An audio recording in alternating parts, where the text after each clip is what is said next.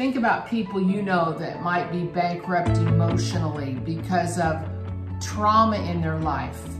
God is promising He would be the healer of the walking wounded.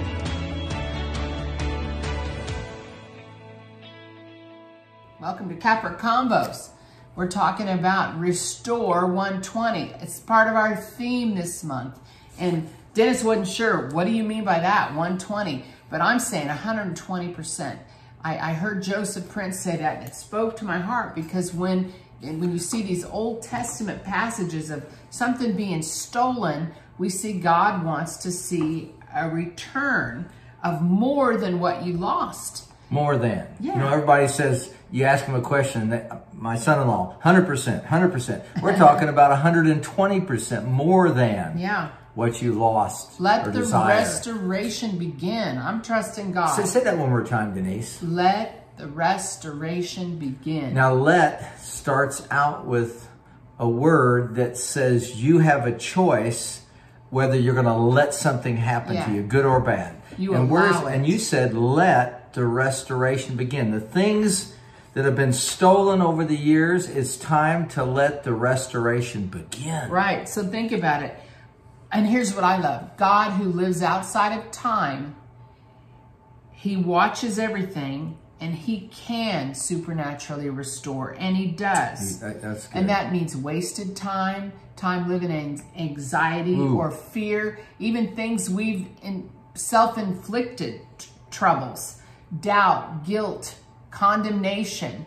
God wants us to walk free from that. Let me just comment on that for a second, Denise. God lives outside of time. We always put things together by a 24-hour period, an 8-hour day.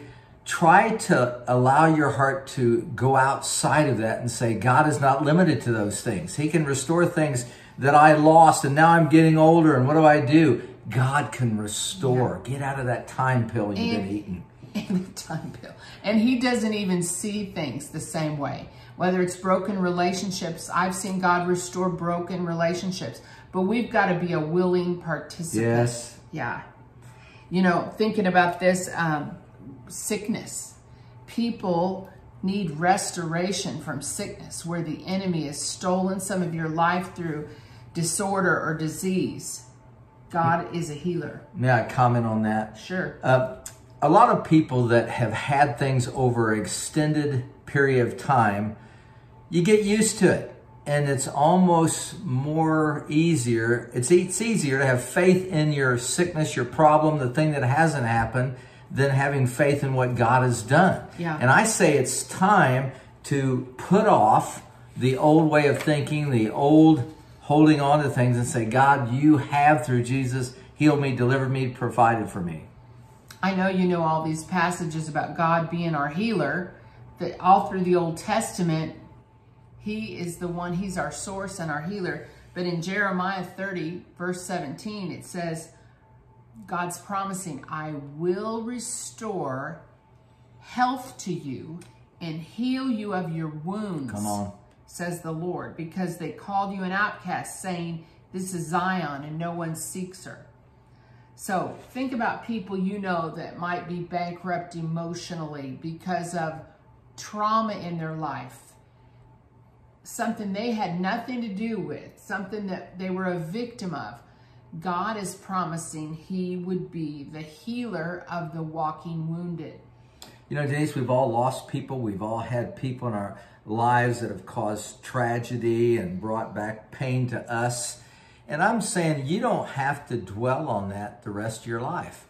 I will keep him, you and I, in perfect peace, whose mind, thoughts, emotions are stayed on me. We've got to move from that place where we're in a rut over into that place on the high mountain where God lives. You know, I was looking at this verse of scripture I just found today out of Psalm 102, because it's about praying for Jerusalem and God's promises and His favor and blessing on Jerusalem. But in verse 14 out of the Passion, it says in Psalm 102, for your servants weep in sympathy over Zion's ruins and feel love for her every stone. When you arise to intervene, all the nations and kings will be stunned. So it's talking about God being moved with the sadness of the loss and the tragedy in Jerusalem. And then in verse 16, it says, yes, you will reveal yourself to Zion and appear in the brightness of glory to restore her. Come on. And to give her children. So he responds to the prayer of the poor and the broken, and will not despise the cry of the homeless. And then it says, write all this down for the coming generation. So God wants us to know and to tell our children that he's faithful to bring restoration to brokenness in our lives. Everybody listening to this broadcast knows about brokenness, and you know people who are broken. And I would challenge you, can you be one of those people that restore the pain? That not to bring pain back to you, but to restore them from their pain, to bring them into life and wholeness. Will you do that? Will you accept this challenge that I'm giving you to be the restorers of the breach to the hurting people? Because they're everywhere. And as we went through the pandemic over the last few years, it made a lot of people that way. But you are called for this time, this hour. I'm thinking also of this verse I keep sharing, but I'm going to read the whole thing in its context in Isaiah 42:22. And it says, but this is a people robbed and plundered. All of them are snared in holes, and they're hidden in prison houses. They are for prey, and no one delivers, for plunder, and no one says restore. You know, when I first read that, I reflected on it. No one says restore. And I asked the Lord that. I said, what? Why would no one say restore? And he spoke directly to my heart and said, because no one believes that I will. And so that's our challenge to you today. God really does want to bring restoration to all of us. We don't see how. Sometimes that's the thing. That's the thing that blocks us from receiving, is we just don't see how he can possibly. It's too much water under the bridge. But I'm saying, instead of you trying to figure it out, why don't you just put it in his hands, release it, release your pain, and say, God, Even though I don't understand, I can believe God can do it. Yes, God, I'm saying you are God.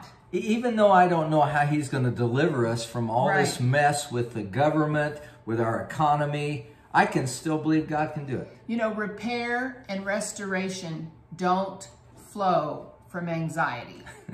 It flows from hope. And so we've got to keep our hope in God. You know, think about, you and I were talking about this because we're project people, and when you go to someone's yard and you see they need some trees or flowers or some landscaping, you got to have some vision. Same thing for, you know, do-it-yourself projects at home, or a decorator can walk right into a home and she's got a vision for moving walls and changing things, adding things. That's vision, and it's actually hope too, hope for change. And we've got to have that vision, knowing God can bring recovery to this broken down mess. And you may not have it, but God's got it. And I'm going to pray right now that you will allow yourself to get God's vision for your given situations, whether it be financial restoration. So many of you out there, man, you need some financial restoration. So Father, I pray that these people will get your vision, that you have more than enough. You bring in finances so many different ways. You restore, you bring, not just get by, but you bring more than enough. So we pray restoration in the area of finances, restoration in the area of vision to all the people that will hear this broadcast in Jesus' name. Well, God bless you, and we'll see you again soon.